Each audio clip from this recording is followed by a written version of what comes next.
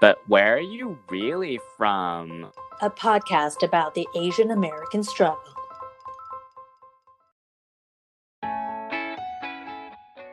Hi, I'm Jesse Lynn.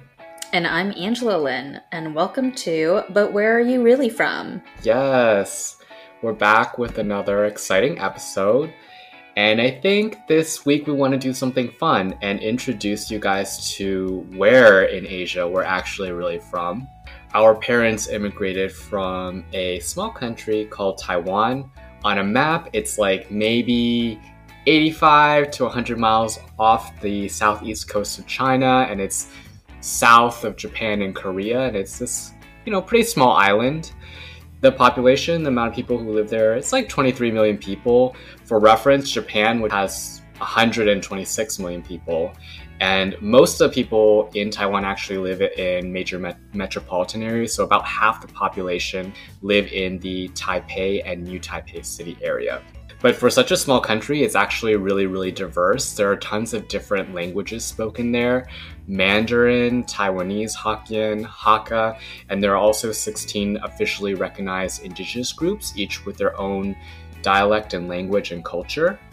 Also, some fun facts or interesting facts about the country is that they recently re-elected the first female president, and they are the first country in Asia to legally allow for same-sex marriage. Yes. Yes.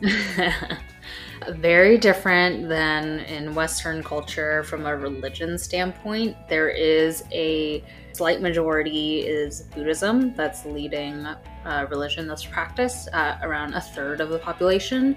Followed by Taoism, which Jesse and I were actually both raised on. Our families are all Taoist. It's a sect of Buddhism, so you can probably say Buddhism rules them all, versus like Christianity in Western culture obviously is like the majority for a lot of different countries, but it's really only less than 4% in Taiwan. And just for some grounding, so you know kind of who came before the Taiwanese, way long ago, the Dutch, I think, were the first to set their sights on Taiwan, but that was like centuries ago.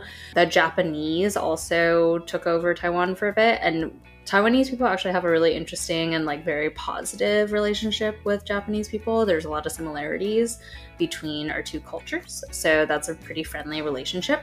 And then, of course, most recently, it's the Chinese relationship there, where Taiwan was actually founded by people who were Chinese and fled from China to kind of start their own world based on the ideologies that they had. So now you guys know a little bit more about Taiwan and where our families came from.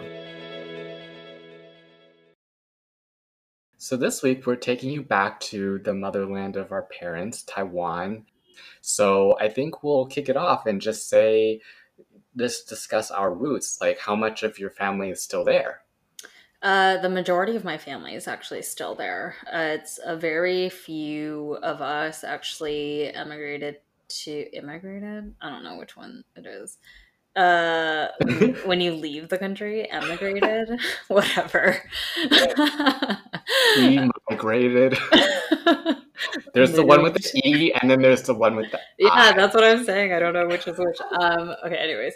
Very few of us actually moved to America. So, like I mentioned maybe in our first episode, that my parents are both one of 1 million children. And from their sides, my dad's side, only he actually moved out of Taiwan. And on my mom's side, only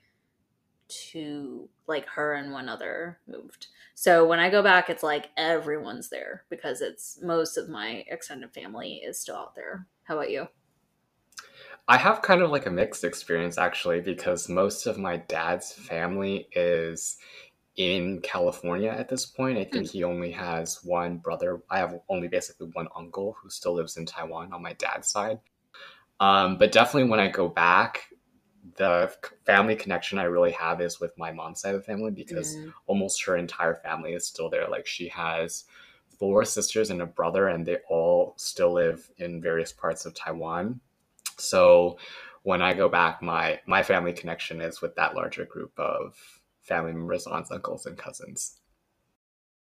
I made myself a commitment about 2 to 3 years ago, basically, to try to visit Taiwan at least every 2 years, just because my grandparents are getting older, my aunts are getting older, and I feel like I'm lacking some kind of like familial connection there. That's so interesting. And I'm really proud of you that you're making that kind of commitment. I feel like I should be better about that because the last time I went back was 3 or 4 years ago.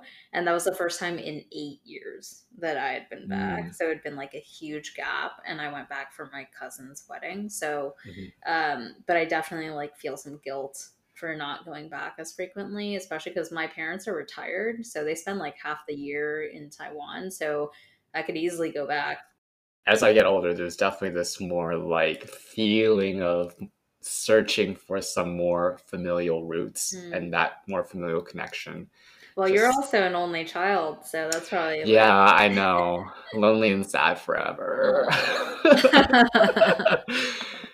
So tell us what you usually do when you go back to visit family there, because it is quite some time, between visits.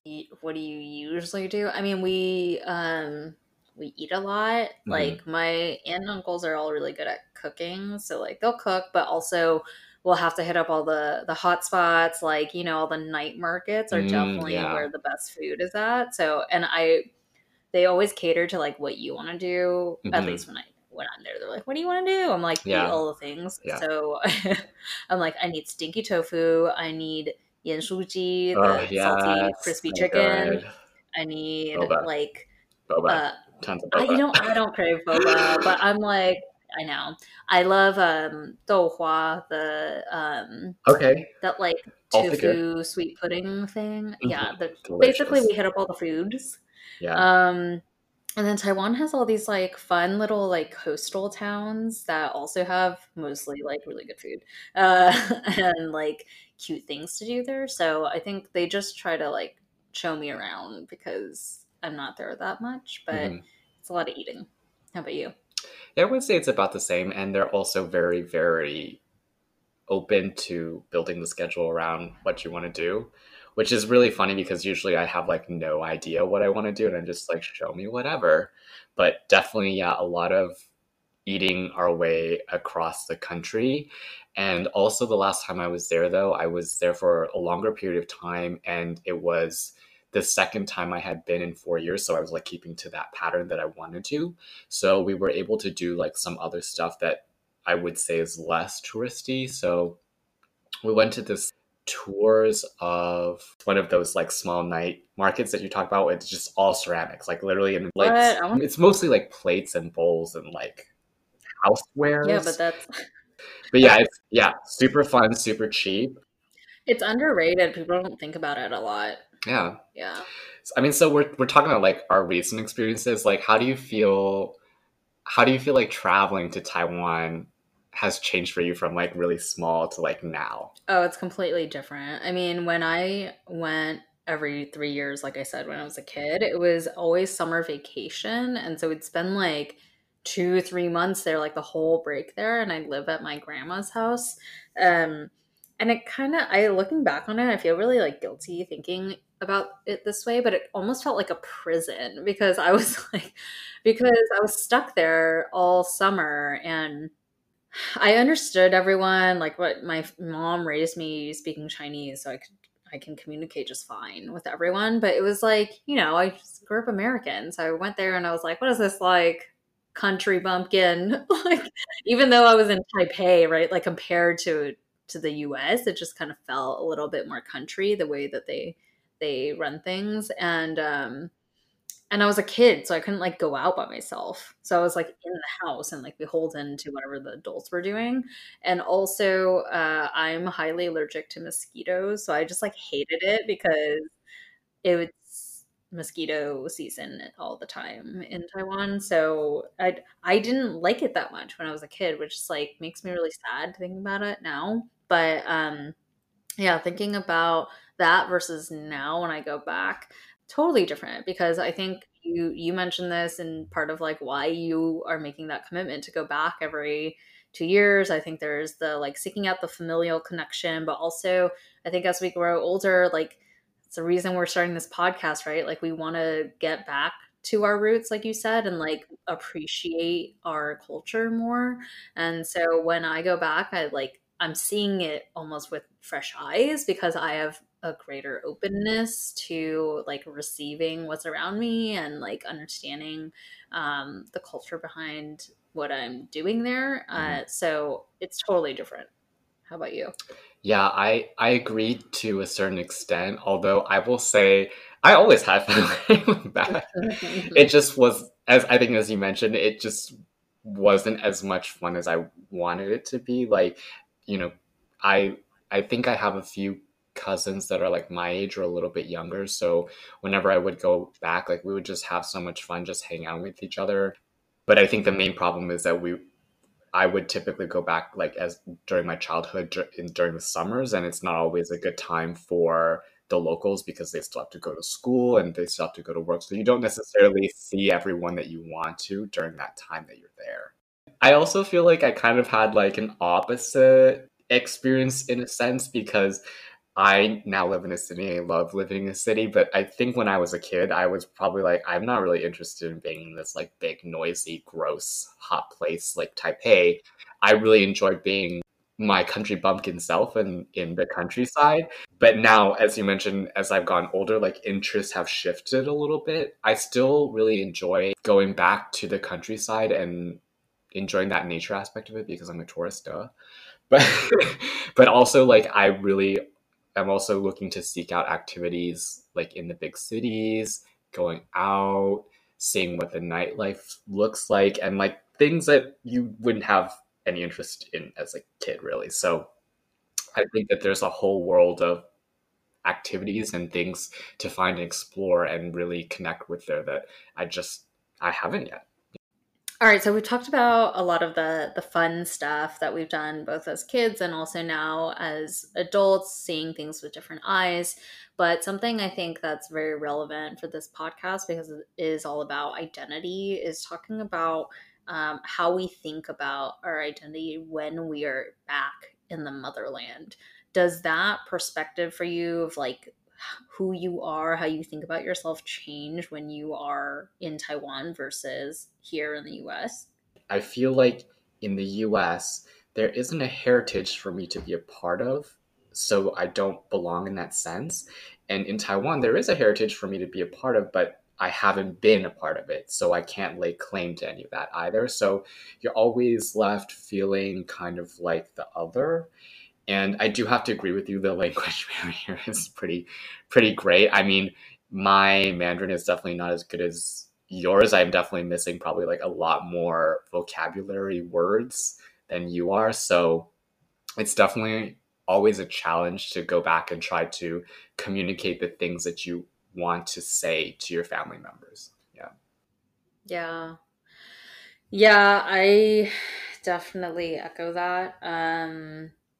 Not so much the not fitting in here. I think I feel that mostly when I am surrounded by a lot of like non when I'm around a lot of white people. I mean, I'm not very PC. Anyways, it's that's the only time when I like don't feel like I totally belong because it's so obvious that you're different from everyone else. But otherwise, I feel like very grounded in America and like I'm American. But when I'm in Taiwan, I naturally feel like I don't belong because I am really dark. So like Justin and I both grew up in Southern California and it's like you tan and like you're out in the sun and whatever. But versus in Asia for women, right? Like the ideal form of beauty is to be like as white, as pale as possible. That's what beauty looks like. So even from like the get-go, I stand out because I'm super dark. Like I distinctly remember this was in America, but it was when I was my mom introduced me to like an auntie that I hadn't seen in a really long time that I also didn't remember, but she remembered me from when I was a kid. And she's like, "Oh wow, you're so pretty if you weren't so dark." And I was like, "F you." But anyway, so like just from like an appearance standpoint, I stand out. But also I don't feel like I really fit in. I do feel like a big part of that is the community slash like conformity of the country versus like, again, we talk about this all the time, but like versus the individualism of the US. Because when I do go back, like you can very easily see the trends that are happening in Taiwan. I think it's very common for Asian countries in general that when there's a trend that's happening, like everyone adopts it. So when I go back, I can't help but feel like, oh, this like sea of women all have the same hair. They're all wearing like the same clothes. And so like naturally I stand out from that perspective too, because I'm like wearing whatever I want to wear and whatnot. But anyways, on the topic of language, even though I can speak Chinese and like with the same accent as everyone else there, I still don't have like the total vocabulary that, you would need to like fully express what you're thinking and your opinion on stuff. So I do feel a bit of like a disconnect because I can't say everything I want to say. So yeah, that's a big part of it as well. And like I feel like even for my family, they're super welcoming and they want to like treat me well. And honestly, I feel like a celebrity when I'm there because they're like, oh my god, she's back. Yeah, which is like really nice, but it just it doesn't feel like I'm part of them because I'm already like a part because I'm this like special guest that's not. Yeah. Yeah. Yeah. I I think I definitely agree with that. And also for me, I I'm a big ruminator, as you know. I ruminate on many, many things longer than I should. But for me, when I go back, I always think about what my life would have been like if my parents didn't leave, right? Because you can see what it would be like because it's the life that your family members live there.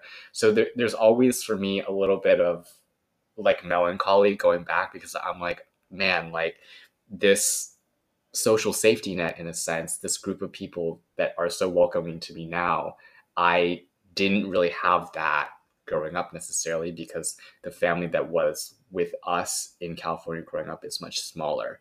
And the feeling of connection is not quite the same, even for those family members who are close together in California. Mm.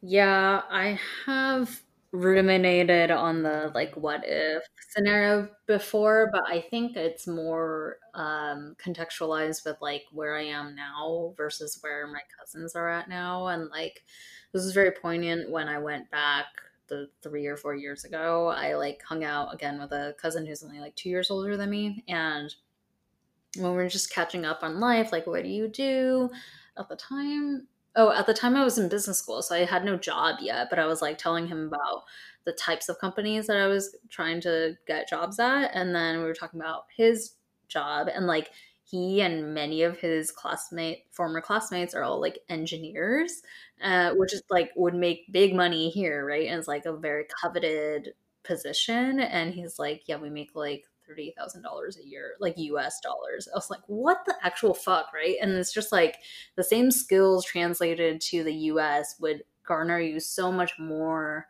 value than in Taiwan. And it's not just Taiwan, it's a lot of other countries, even outside of, Asia. But like, I really felt the privilege of like, the only thing that's different here is that my parents happen to be able to get me have me outside of the country versus your parents stayed here.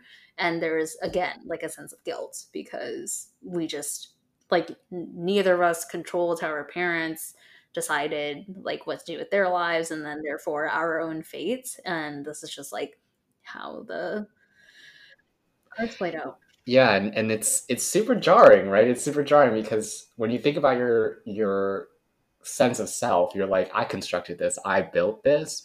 But then when you start looking into your roots, you start to see like how many pieces of yourself are in a sense like predetermined. Like you didn't really build it. Like it came from your background, your identity from where your parents came from. Yeah. And Speaking of, like, things that were not built by us, that were given to us and also came from our parents, right? Like, I'm going to continue double downing on my sense of guilt about everything here. But like, my parents both talked about how they both grew up super poor, and like to the point where they were like, yeah, when we were kids, we walked like 1 or 2 miles a day to school and we were barefoot because we couldn't afford shoes, and like we had so many brothers and sisters that like you weren't special, and like you just you were trying to like survive. And so comparing that with like our, you and I grew up like upper middle class at best, right? But like that compared to actual poverty is just like night and day. A world of Yeah. And difference. I like Yeah. it puts everything into perspective. Like every fight I've ever had with my parents and stuff, I'm like, do I have any right to have had any fights with my parents? Because they've like sacrificed so much Hmm. to give me something infinitely better than they had as they were kids. And it just, again, I feel so fucking guilty every time I think about that Hmm. difference and what they had to do to get us here. Yeah. Yeah, definitely the same, I think, background with my parents too. Like they grew up super poor in the countryside. And actually it's really, my mom told me where they used to live. It's the same place where they live now, but there's actually a big house now, and there's an annex. So my mom's side of the family makes tea, and that annex is basically where all the tea is like dried and stuff and made. It's not that big. It's probably like the size of like a shotgun house. And she was like, when we grew up, this is where we lived, in the annex. There was no house at that time. So it's all these things, I think, definitely put some context to the privileges that we've had growing up with. But I also think that I feel like I've inherited what my parents wanted in terms of a better life into my sense of identity now. Like they took a huge risk moving to a completely different country where they didn't speak the language and didn't know if they would have jobs, didn't know necessarily where they would be living in like a year from now. And they made it work. And I feel like part of that ethic and that desire to take risks and move on to something greater and better for yourself, that's definitely something that I think that I've inherited as part of my identity. Hey, it's Kaylee Cuoco for Priceline. Ready to go to your happy place for a happy price? Well, why didn't you say so? Just download the Priceline app right now and save up to 60% on hotels. So whether it's Cousin Kevin's Kazoo concert in Kansas City, go Kevin, or Becky's Bachelorette Bash in Bermuda, you never have to miss a trip ever again. So download the Priceline app today. Your savings are waiting. Go to your happy place for a happy price. Go to your happy price, Priceline.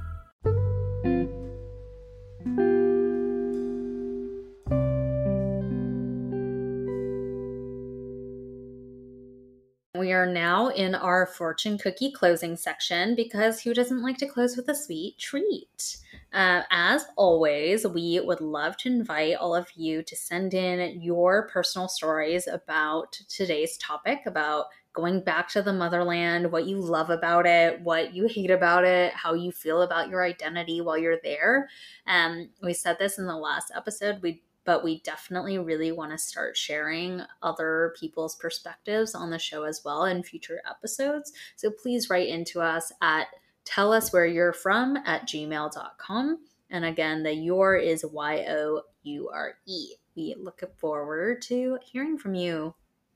So, we want to introduce some Taiwanese culture and some fun things that we really enjoyed as kids that were exported out of Taiwan in a sense. So, I think for me, I definitely had a huge mini gay crush on this girl group called SHE. I thought their music was so great. And it's so funny because they're like this very local Taiwanese girl group. They're like super prolific. I think they were still making music as of like a few years ago. So they're still together and going strong. They're like the Pussycat Dolls of Taiwan because they're back. Pussycat Dolls are back. Yeah, well, I would say yes, except I don't think any of the groups are so sexualized there as That's true. as It's more as opposed to conservative there. Cat. Yeah, for sure. And then also cartoons, great cartoons. One of my favorites, and I'm sure one of your favorites too, was Xiao Ding Dang. For those of you who don't know what that is, I think it's Doraemon in English. Doraemon. Doraemon. Mm, He's yeah. Japanese though. That's an He's import. Japanese, but I feel like that's part of my. I watched that. I mean, I watched that exclusively while I was in Taiwan, honestly. And it was in Yeah, Mandarin. It counts. yeah, It's fine. yeah. What about you? You went through a huge Asian embrace phase in Yeah. middle We already school. talked about this. So like Yeah. my loves of my life were Meteor Garden, the series, which actually Netflix did a remake of it, which I TBH couldn't get into. I was like really Oh, excited when I saw it pop up on my Netflix, and I was like, "This is terrible. I'm not gonna watch oh this." no. But that was a really hit series back when I was in middle school. And from that series spun off the boy band F4. My favorite guy from that band was this guy whose name is Vanessa. So like Vanessa without the A. Oh, that's right. Oh my Because he's an god. ABC, American born Chinese, y'all. And obviously I liked him because outside of finding him attractive, I was like, I feel you because you're also an ABC. And I like watched all this behind the scenes stuff where he like apparently couldn't read any of the scripts because his Chinese wasn't Oh, good enough. oh my Like god. ours wouldn't be good enough, right? To like read No. scripts. Mm-mm. Like people had to like, read it to him. He had to memorize, and then he'd just like say things. There were all these like outtakes that they would play at the end of every episode, and he would say like random shit that didn't make sense because Chinese is like Yeah. not his. Well, maybe it's his first language, but like he's not saying it all the time in Yeah. America, right? So I was like, I Yeah. feel you. I feel. I think there was a series called like Firefly that I was also obsessed with. I think the theme song from that show was sung by this guy that I also then was obsessed with, who's a singer called Ling Junjie, JJ Lin, for anyone who knows who he is. But basically, if I go back to Taiwan and you put on one of his hit songs, I still know how to sing it. Even though I Oh haven't my god, like I love listened it. to it in 15 years. Yeah. So yeah, this is my life. Yeah, oh my god, when you said that, that just reminded, I thought you were gonna say Jay Chow. I No, that's my forgot. brother. My Everyone brother was loved him. so. Were you not into him? I was so into him. How were you still Super into him? I cute. feel like he was too old for me. Like my brother liked him because he was closer to my Yeah, brother's age, but I was like, that guy's old when I was when my brother was because he's into him. hot. Because he's hot. He had like really nice abs. Yeah. Wow, such a throwback. I love it. All right, guys. Well, if you really enjoyed this episode as we enjoyed making it, please like, follow, subscribe, send us DMs, send us sweet messages, send us sweet feedback. And as always, check out next week's episode, which will be coming next week. As we like to always close. 再见, Bitches. bitches.